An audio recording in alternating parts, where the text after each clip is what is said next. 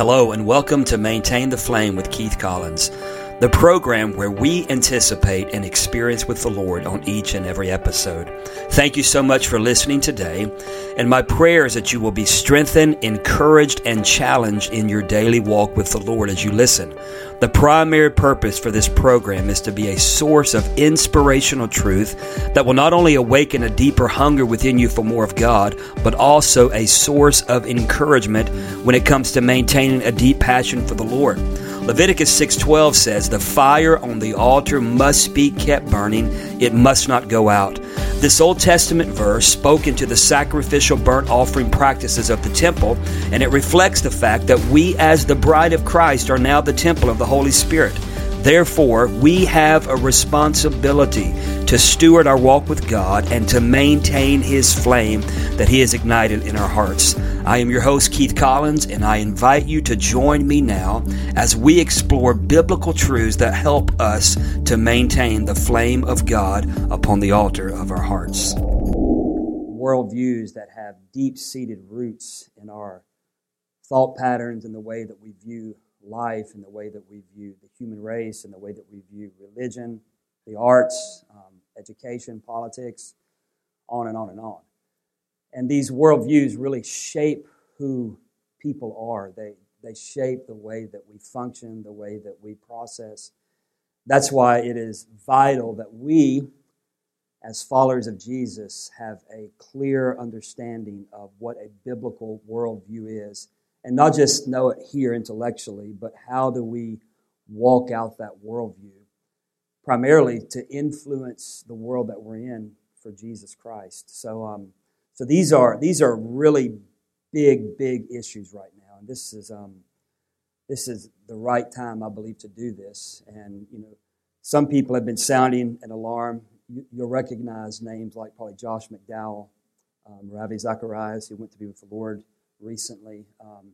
Some folks like James Dobson, Dr. Michael Brown, he's a good friend of mine. There have been these voices that have been sounding alarms for decades. Look out, beware, this is happening. And we're coming into a dangerous season of culture and society. And I believe right now we're kind of at the tipping point in America. We're at the tipping point in many nations of the world. And so I believe that this subject matter is so important right now. So before I get into my PowerPoint presentation and really just beginning to go through some different concepts to kind of help us understand a biblical worldview, and then the last half of the day or the morning, I'm going to go really deep into postmodern thought and how that really continues and will continue to impact the society that we live in. But before I go into that, I wanted to just ask a few questions, and I can get some feedback from you, or if I could, that would be good.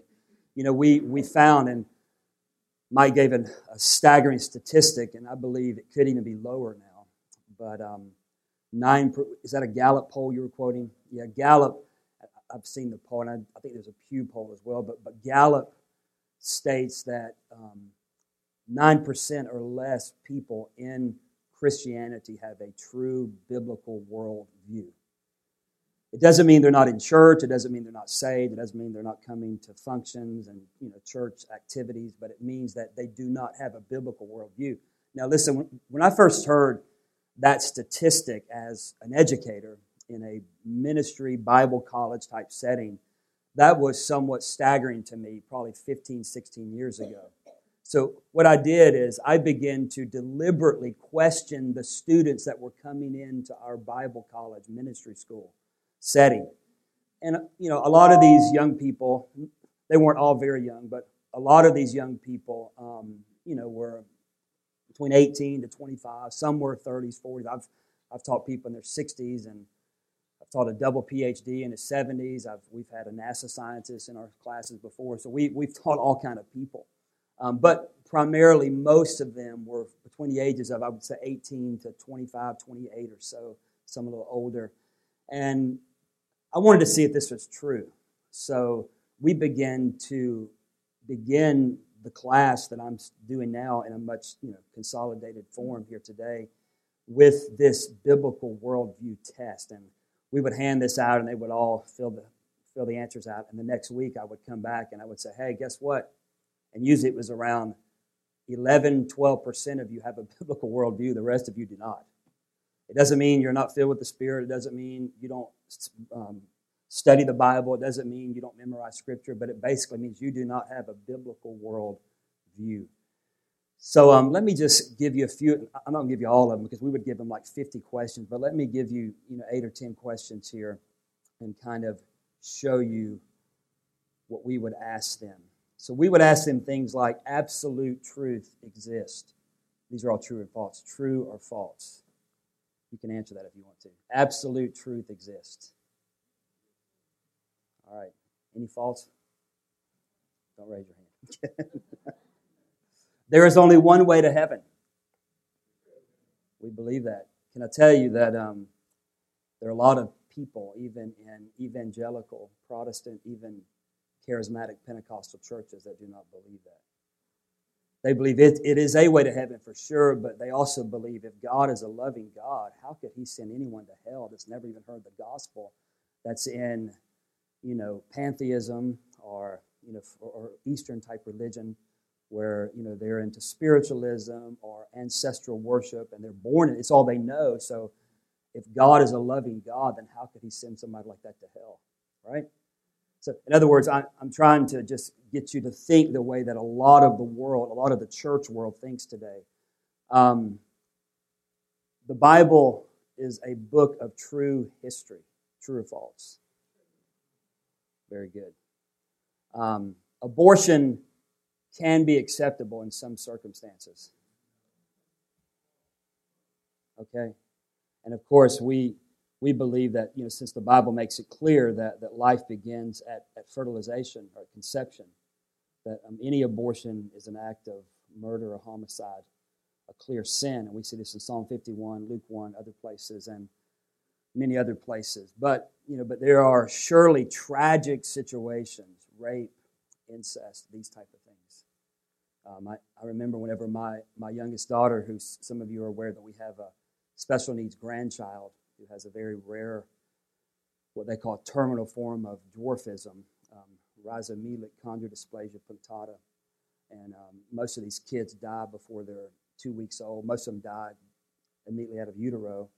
And he's 6 years old now, a little over 6. But there was such a pressure put on my daughter from the medical field, the medical world, to abort this baby because it was not humane to bring forth a child into this world that has such grave medical challenges.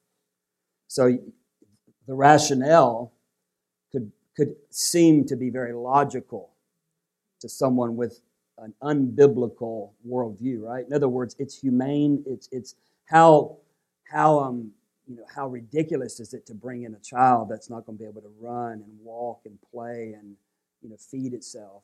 You understand? This is why it's important for us to understand where we are in culture. So we acknowledge that all life is precious. All life is created in the image of God. All human life.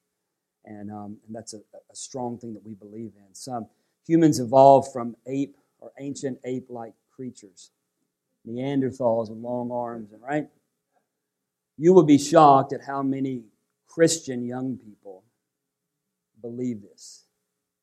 And a lot of it's due to education, due to not wanting to be ashamed of their belief system, so they morph into, by osmosis, they morph into the thought patterns of the world around them.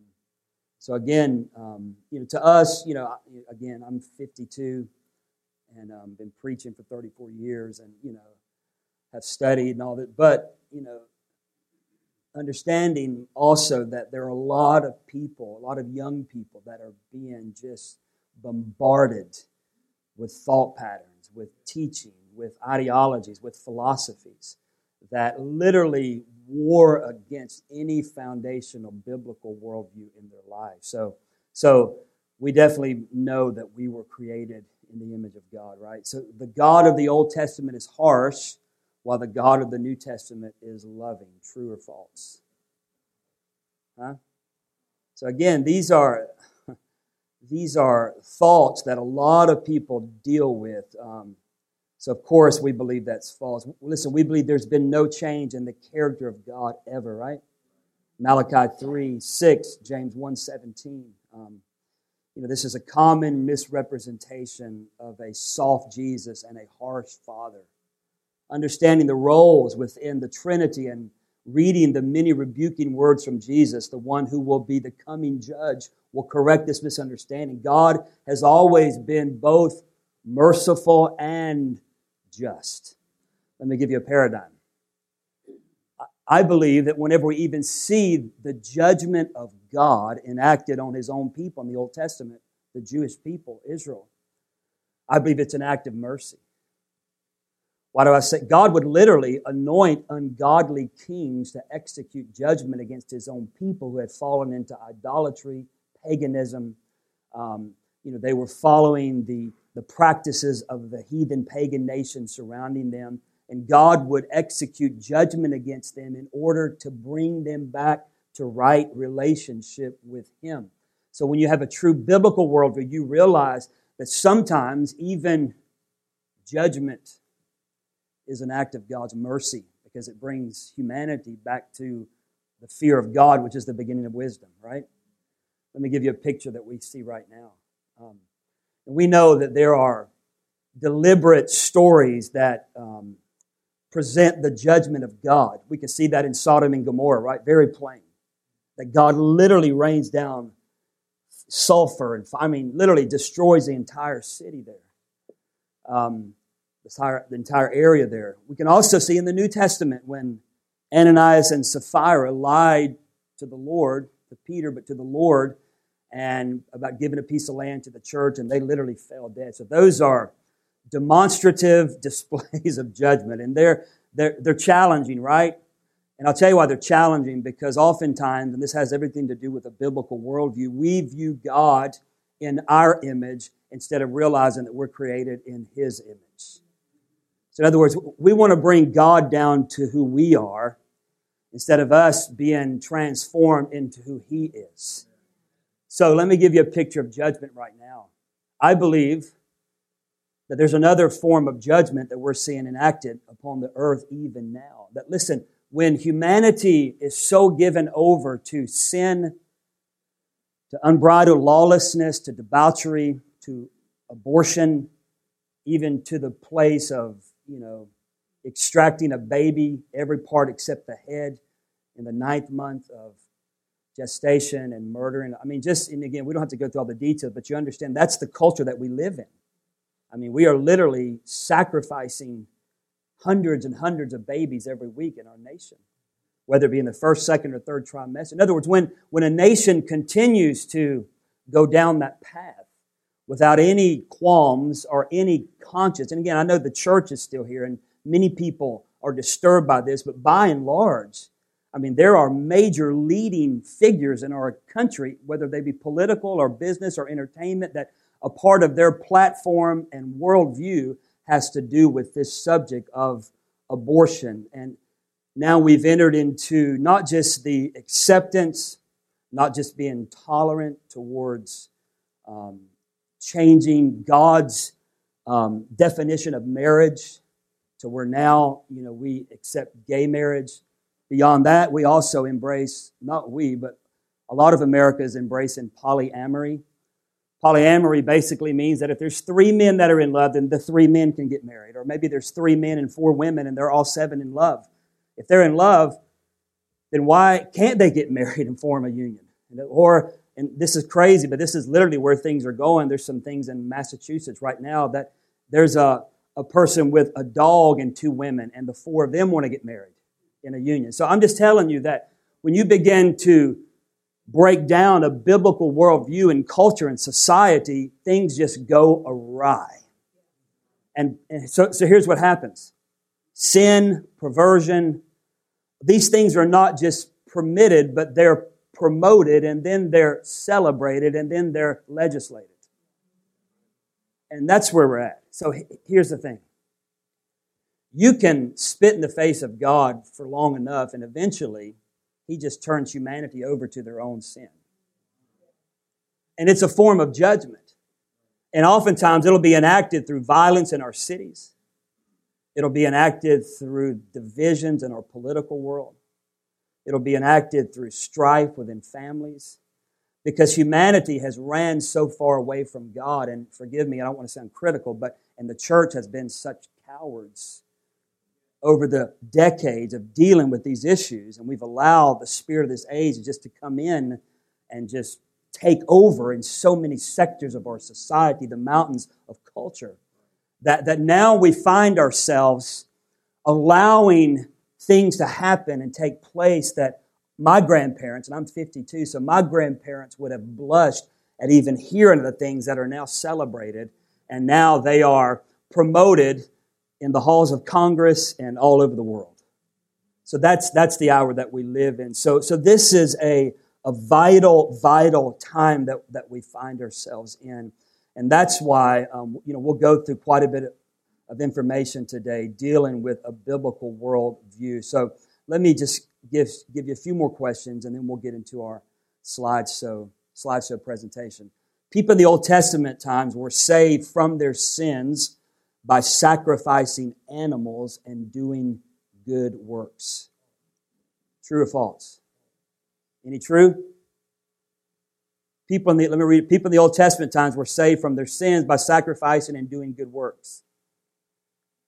Anybody with true in here? Because Pastor Bud has a biblical worldview, you guys are all intimidated. And he is correct. It is false.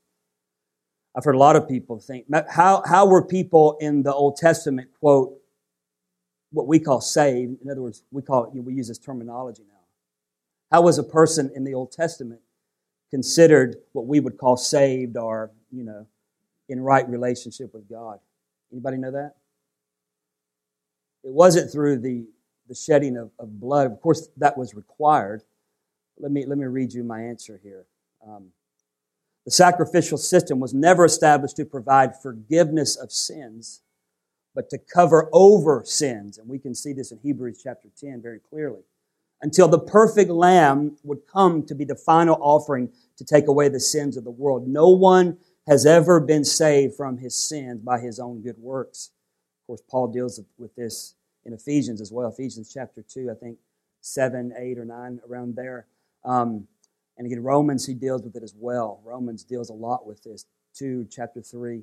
But listen, those in the Old Testament were looking forward to a Savior, a Messiah, a messianic figure, who would come and remove their sins. Today we look back to the Savior that has already died for our sins. In either sense, sins are forgiven through the work of Christ on the cross and sealed by His resurrection and ascension to the right hand of the Father. So this, my friend, is so foundational to a biblical worldview.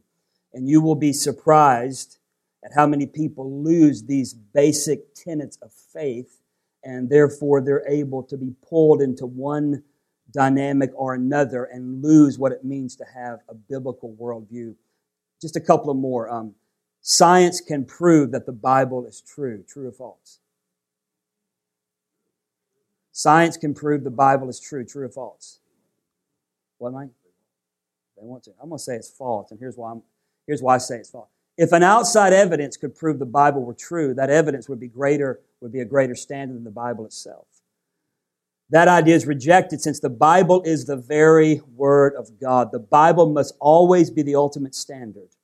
We might say that evidences confirm or support the truths of the Bible, but they cannot prove the Bible. And this is a primary foundational stone in a biblical worldview. And listen, if we lose this, and when some of you might have been in Fairmont when Dr. Jay Grimstead was there, and I don't have time to go into a lot of this, but I know quite a bit about it. In the late 50s, early 1960s, neo-orthodoxy or liberal theology began to gain headway in a lot of our evangelical seminaries. And, seminaries that traditionally had been rock solid. I mean, a lot of them were cessationist and many of them were even Calvinistic. But as far as foundational truths, the virgin birth of Christ, the deity of Christ, the inerrancy of Scripture, the canonization of Scripture, these were foundational truths. Now, there could have been differences eschatologically as far as, pre, mid-trib, amillennialism, all these kind of things. There might have been difference as far as, does the baptism of the Holy Spirit take place at salvation, or is it a subsequent work to salvation? These types of things could have been in question. However, by and large, seminaries, Baptist, Presbyterian, Methodist, these seminaries had basic tenets of the faith that really connected them in the sense that they embraced an inerrancy of Scripture. Around this time, and again, we'll see why when I get into some of this teaching today, later this morning. Around this time, people began to assert certain things like, well, can we really accept the Bible as authentic and inerrant? And thought patterns like deconstructionism, we'll talk about this more, but deconstructionism connects with postmodernism, and deconstructionism basically says you really can't trust language. In other words, there are multiple languages, and how can we put confidence in black letters on white paper that humanity has written, even if they say they were inspired by God, the original writings that, Moses, even the New Testament authors, they were called autographs, right? And then anything after that were transcribed. We call them scribes, and those were called manuscripts.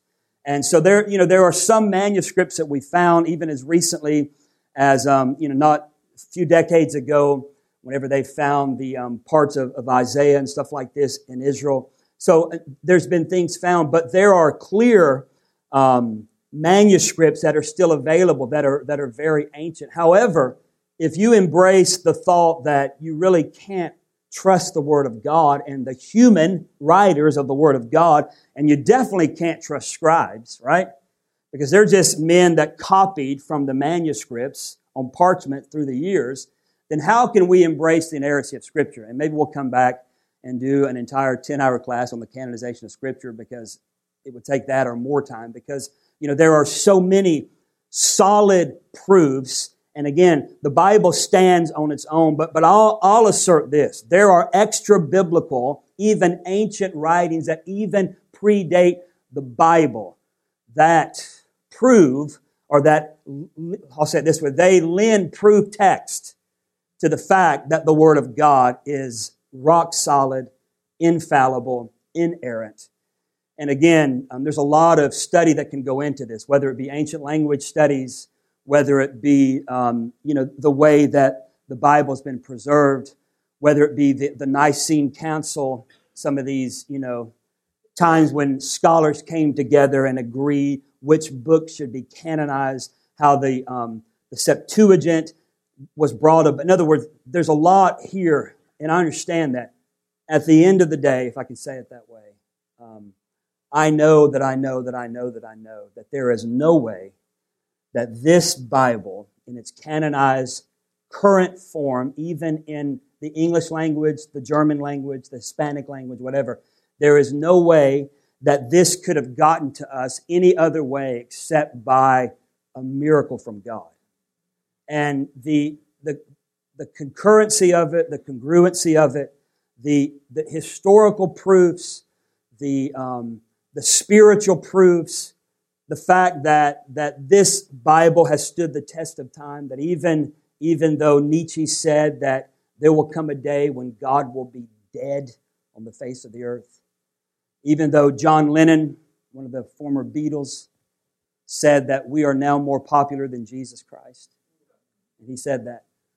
Even though we have had thought patterns that have attempted to usurp the Word of God and even to annihilate the existence of God, by the grace of God, we're here this morning because of this truth. I love the story of Billy Graham when he said that when he was in Florida and that he was preparing for ministry in a small Bible school down in Florida, I think in the Tampa area, as a very young man, knowing that he was called to ministry. This neo-orthodoxy, liberal theology began to become a theme. That was the time that Graham was preparing for ministry. And some of his friends, even, if I remember the story right, were beginning to question, is the Bible really the inerrant, infallible Word of God, or should we begin to question the Bible? And he said he went out one night to pray, and he took his Bible. And he said there was a stump where a tree had been cut down. And he laid that Bible on the stump. And he got on his knees. And he said, Lord, I make a decision. I don't understand everything about it. I can't give you all the dates, the facts, the figures. He was a young man at the time. But he said, Lord, I know that your word is true. And I choose to believe your words. Now, with saying that, I want to say that, and this is what makes us different, right? I love what John Wesley, who was a colossal intellect, Wesley, of course, an Anglican, then became a Methodist. I believe Wesley ushered in probably one of the greatest, maybe the greatest since the Apostle Paul and that group, maybe the greatest evangelical movement on the face of the earth at one time. I mean, these guys were firebrands, full of passion, soul winners, full of the fire of God. But I love what John Wesley said. He said, a man with an argument is never at the mercy of a man with an experience. And we have to understand, in our understanding of a worldview, the thing that separates us. Now listen, I personally believe, because again, there are some that God uses them in a more academia or scholastic type way. They're kind of given to this, and I believe these people are needed. At the same time, I don't believe we can separate an experience with God from our academia or from our biblical scholarship, whatever level that is. And, we can have an experience with God. In other words, no man can talk me out of what happened to me on January the 24th of 1985. That's my greatest foundation, Pastor Bud, for my biblical worldview. Now, I've spent years of studying. I've got a graduate degree in theology and stuff, so I've spent a lot of time even away from an official collegiate type atmosphere studying. And the way I study a lot of times is I try to prove myself wrong. That might not be good for everybody, but literally I've taken secular literature trying to prove the Bible wrong. I can't do it. It is so powerful. It is so profound. It is so solid. It is so inerrant. It is so impossible for humans to come together and to form, to articulate, to set in sequence something like what we have and what we know as the Bible or the Word of God. So everything that we need, and my last true false question was always, the Bible has guidance for every situation that an individual might face. And of course, I know we would all resoundingly say that is true. So with that said, we enter this teaching today, with this foundation and with this understanding that the Word of God is altogether true. It is foundational. There is no shadow of turning in it. It does not change. It's not like, I'm a constitutionalist in the way that I believe kind of like the Antonin Scalia's of our generation. I believe that we should embrace it in its original text and apply it to the world. Not that we should change it with our changes. See, I believe the Bible is the same way. The Word of God is true. It's inerrant. It's powerful. It's sharper than a two-edged sword, the Bible says. And I don't believe that we morph the Bible into our cultural dynamics or into our intellectualism, but I believe that we have to be morphed into the Word of God in everything that we are, everything that we do. And when that begins to break down, then we begin to lose culture and society very rapidly. So, praise God. Thank you so much for listening to Maintain the Flame with Keith Collins today. I trust that you've been blessed and encouraged as you've listened. And if you hunger for a greater passion for the Lord that will not dim or subside, then let me encourage you to listen weekly to episodes that will encourage you in your walk with God. To learn more about our ministry, you can visit us at keith-collins.org or impactgf.org. May the fire of God burn brighter and hotter in your life. God bless you.